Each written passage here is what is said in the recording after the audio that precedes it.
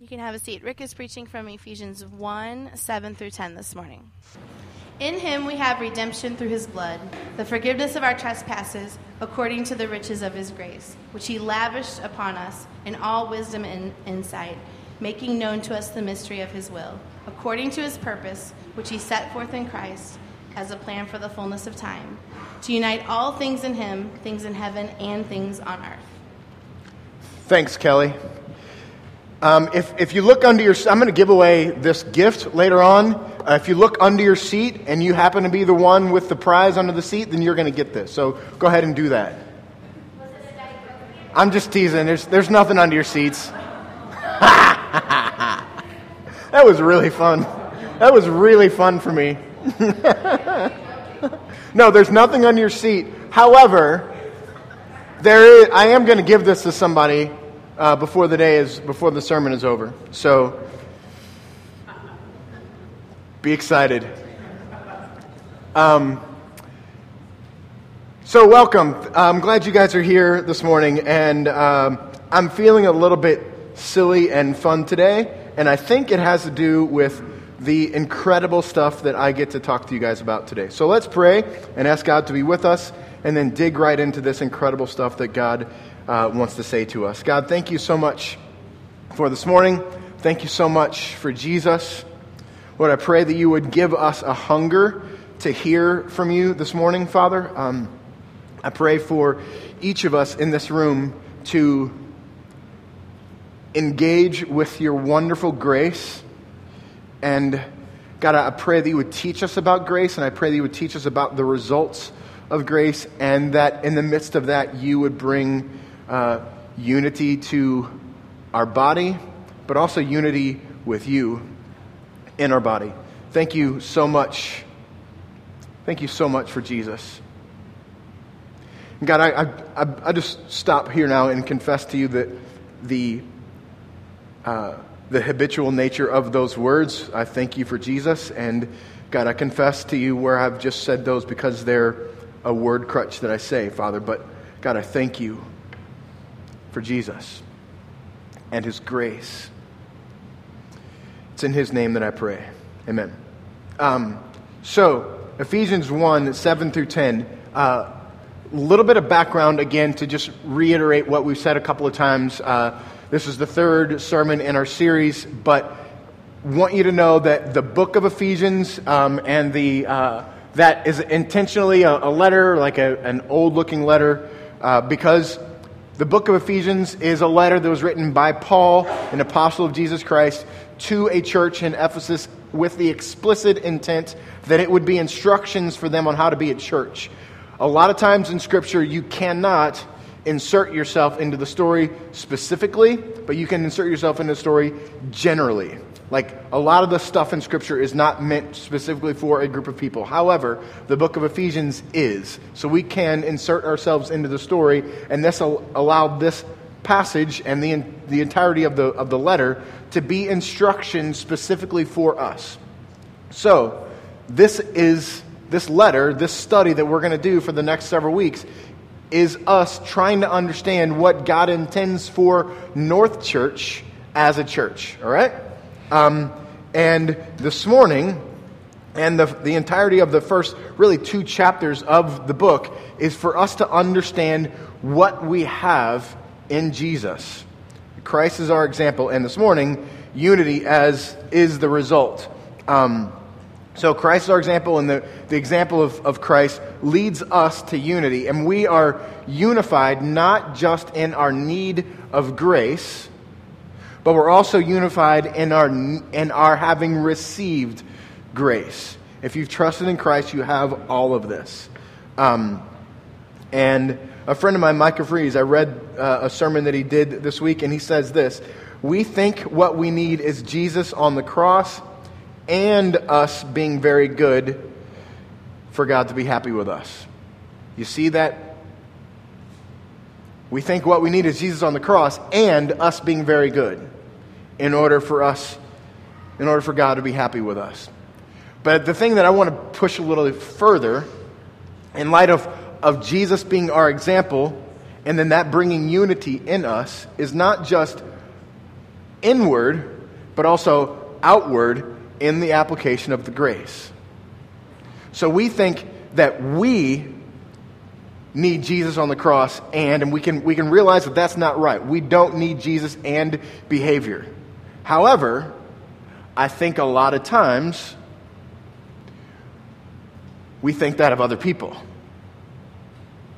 You need grace and good behavior. But if we really dig into the reality of what grace is, especially in light of this being instruction to a local church, the exciting part is that not only do we all need grace, we have all received grace.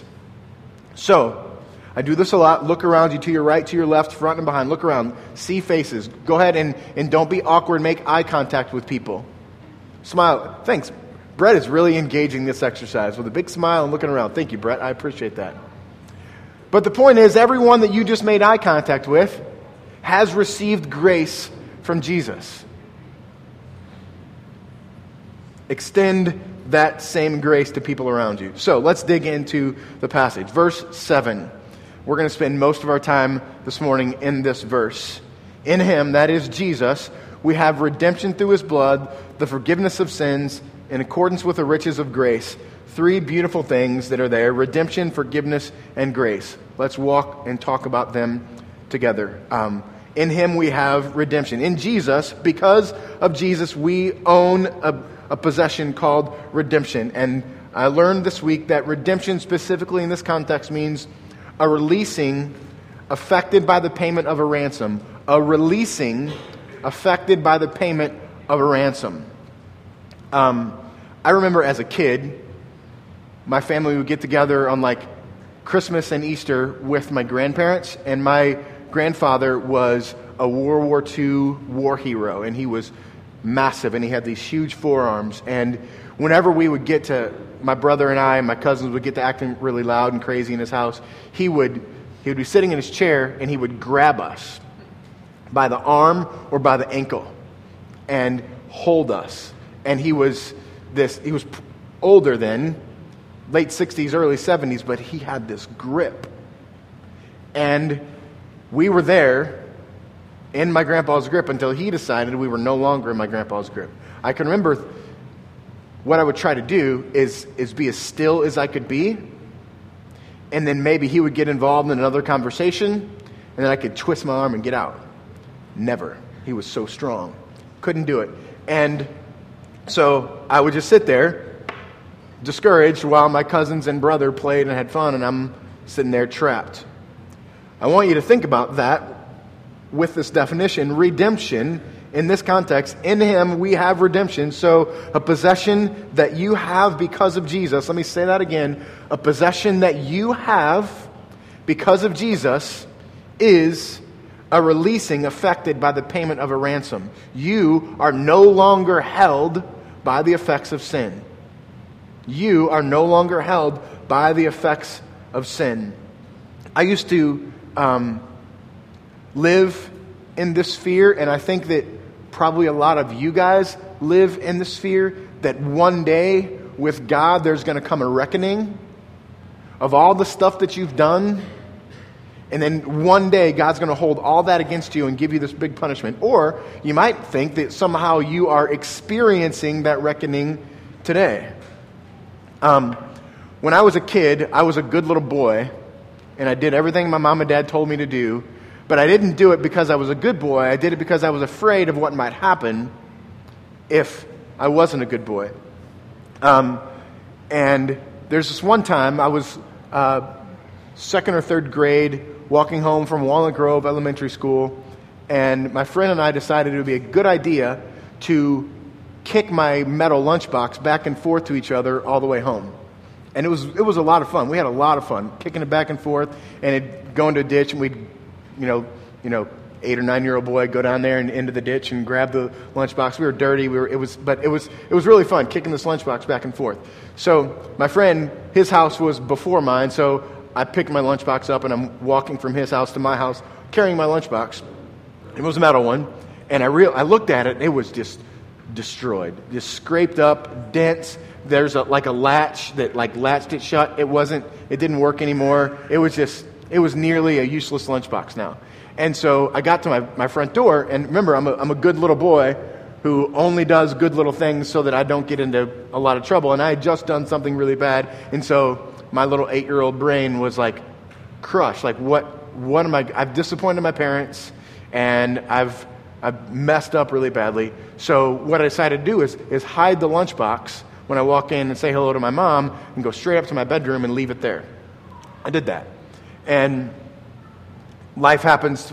Forget what's going on with my lunchbox until I go to sleep that night. And now I lay down in my bed, and my lunchbox is right there, and it's destroyed. And so I'm reminded of this lunchbox. And then I sit there in my bed thinking, oh man, tomorrow Mom's going to say, bring me your lunchbox. I need to put your lunch in it.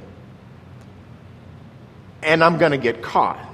And I'm going to be in big trouble. And so I spent that whole night worrying, stressing about what's going to happen with my lunchbox. I don't remember what happened the next morning.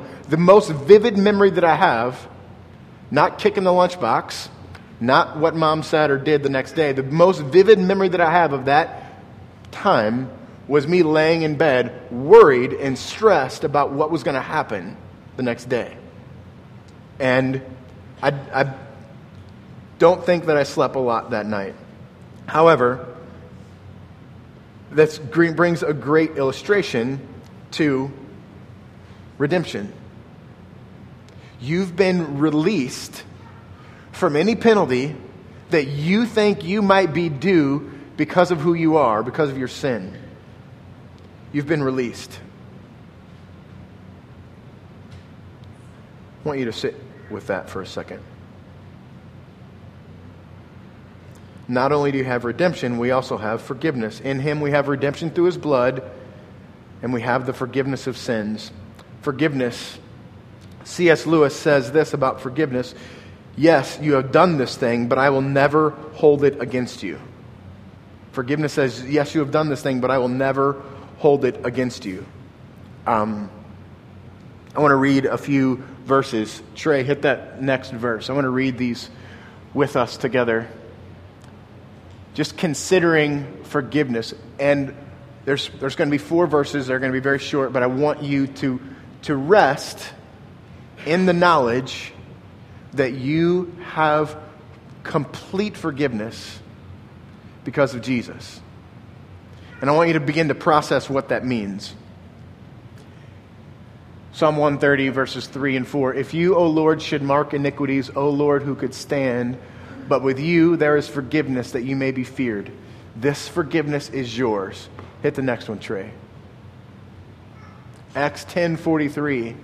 To Him all the prophets bear witness that everyone who believes in Him receives forgiveness of sins through His name. You own as a possession forgiveness. 1 John 1:9. If we confess our sins, He is faithful and just to forgive us our sins and to cleanse us from all unrighteousness. Look. You are cleansed. You're clean. You're wiped. It's done. He doesn't count it against you anymore. Heard a pastor one time say, God is not angry with you anymore. Forgiveness, that's what it brings to you. It's a possession that's yours because of Jesus. One more. Hit the next one, Trey. Isaiah 1:18. This one, again, before we read this, it was written 500 years or so before Jesus ever took a breath, that this is going to culminate in Jesus. Isaiah, the prophet, wrote, Come now, let us reason together, says the Lord. Though your sins are like scarlet, they shall be white as snow. Though they are red like crimson, they shall become like wool.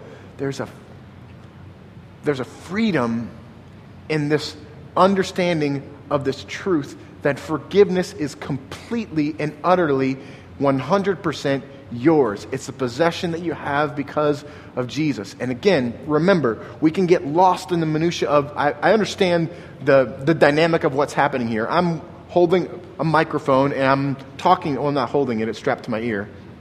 But I have the microphone, and you guys are listening to me talk for 30 minutes, and we can kind of get lost in the details of what's going on. But remember, this is a letter that Paul wrote to a church on how to be a church. And we can insert ourselves into this. This is information that we need to be a church. So for us, as people who come to this church and live a life in this church and try and live in community and try and understand what it looks like to live in community, understand that every one of us is completely and thoroughly redeemed. That means released from the penalty. And we're completely and thoroughly forgiven. That means we're not going to hold it against you. So, what does that mean for you and I? I think we get what that means for us in Jesus. But what does that mean for you and I? What does that mean for you and the people around you?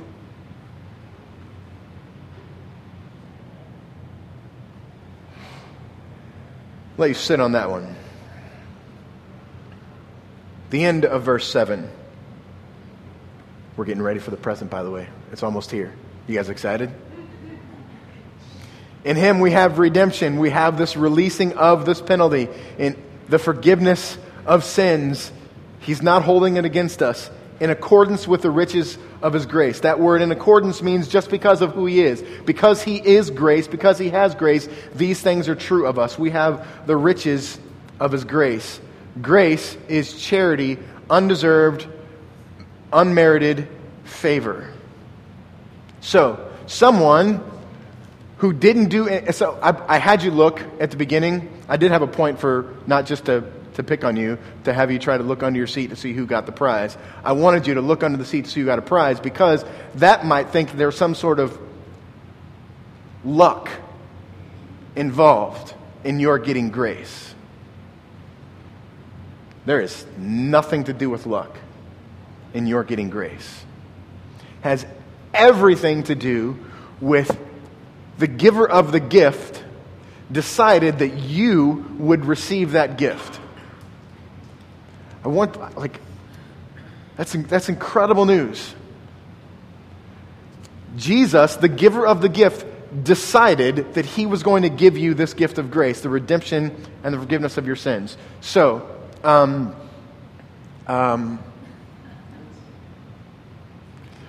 whoever's going to get this, you're going to have to open it and tell everybody what's in it right now, all right? So I've decided that I'm going to give the gift to Tiffany.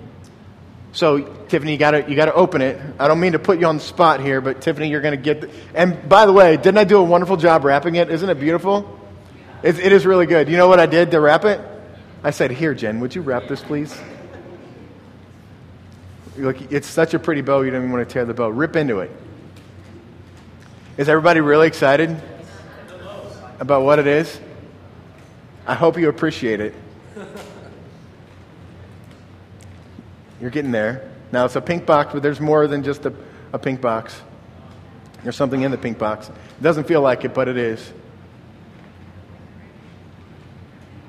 I'm sorry. Is it hard? You can tear the box if you need to. There we go. There's tissue in there. What is it? Yes, it's Fritz's gift cards. Yay. And in that illustration somewhere is the fact that my daughter works there and maybe children of and giving and I don't it doesn't really work, but you can let your mind dwell there for a minute if you'd like. The point is, you now have $10 to go to Fritz's, so you can take your family there this afternoon or this evening or something like that. But here's what I want you to do. I want you, and not just your family, but anyone, next time you eat some ice cream, I want you to think about grace. I want you to think about it. Verse 8. This grace that He lavished on us with all wisdom and understanding, He made known to us the mystery of His will according to His good pleasure, which He purposed in Christ. Several different phrases in there, all pointing to the fact that God planned this to happen. It's an eloquent and theological way to say that God knows what he's doing when he lavished grace on us. So, in all wisdom and insight, God knows what he's doing when he lavishes grace on us. He is making known to us this mystery of his will. So, wisdom and insight and mystery of his will. And then according to his purpose. All of these things are pointing to this eloquent theological way to say God knew exactly what he was doing when he gave you grace. But this word, lavished, is an incredible idea. It means to exceed a fixed number of measure. Lavished means to exceed a fixed number of measure. Have you ever been making a cake or something, following a recipe that needed 3 eggs and you had 2? And you think, which neighbor is the most likely to have an egg? Which neighbor is the most likely to be home? And which neighbor is the most likely to be happy to give me an egg? Put yourself in that position. Wait, don't put yourself in that position, because lavish means you'll never be in that position in regard to grace. Let me say that again. Lavished means you will never be in the position of need in regard to grace. That is incredible news. That means that there's always more grace.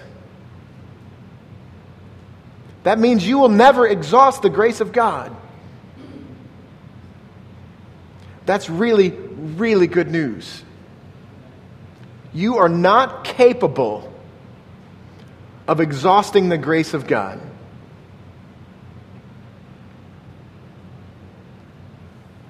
And grace is the thing that brings us this redemption and forgiveness. So, you are not capable of exhausting the redemption of God. You are not capable of exhausting the forgiveness of God. This is really, really important because we have one enemy, and his name is Satan, and his only weapon is to get you to believe something that's not true. And your weapon is to read the scriptures that God has given to you and proclaim them and preach them to your own heart. The greatest thing that I could ever give to you is the ability to preach to yourself. And that's why I'm belaboring this point, because it's vital for us. I'm landing and staying here because I need you. That's not true. I don't need you. I want you to leave this place with this full and complete understanding.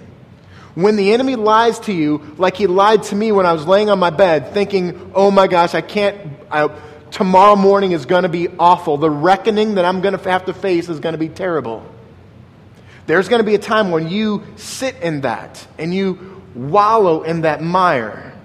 Hear the truth that God has lavished his grace upon you. And lavished means it exceeds the number of measure required. You will never be in need of more grace.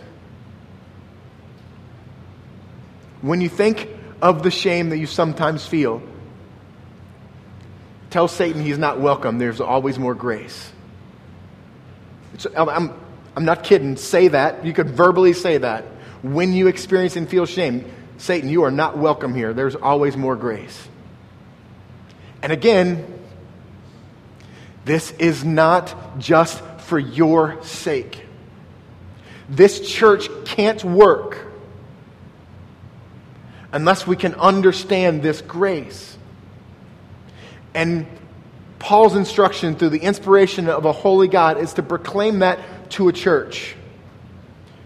Verse 10, all of this to be put into effect when the times have reached their fulfillment. And this is the point. This is the point he's making here about the point of grace.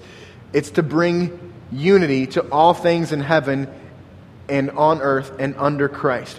Paul is giving instruction to a particular church, the one in Ephesus, and we can insert ourselves into that story as Paul giving us specific instructions. All of this happening within the context of a local church is to bring unity to us. So, in the same way that you don't receive shame from Satan because of the full measure of grace that you have received, in that same way, that same grace is extended by you to the people in this room and around this room. And that's hard. It's easy to receive grace. It's easy to understand the theological implications of grace, but with our understanding of God and who He is and how He receives us because of Jesus. I think it's a little bit harder to extend that to the people around us. This word, unity, is, hit that image, Trey. Here's a picture of unity. The word unity is that rope around those sticks. So grace then becomes the thing that binds us together.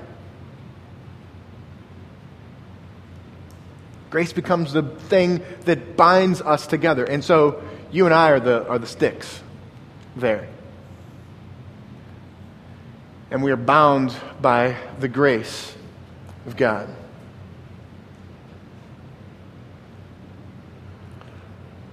I think this is a good time to stop. Let me pray.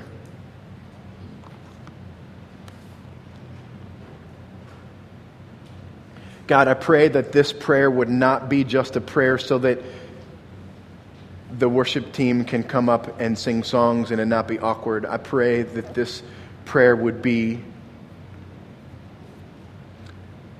a church unified by grace, calling out to you, asking for you to dwell with us as we respond to the truth that you've just showed to us. Resting and praising and thinking and talking and praying. May those be our responses to your beautiful, matchless grace that reaches us.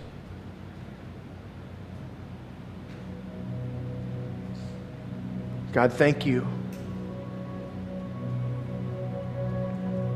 for the grace that you have lavished on us.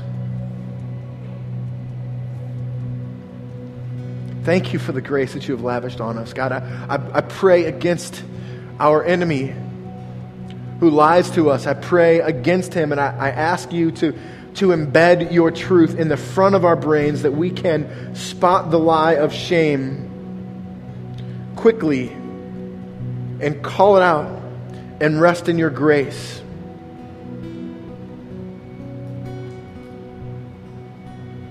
God, draw us into your presence. Allow us to wrestle with and think through and understand your grace.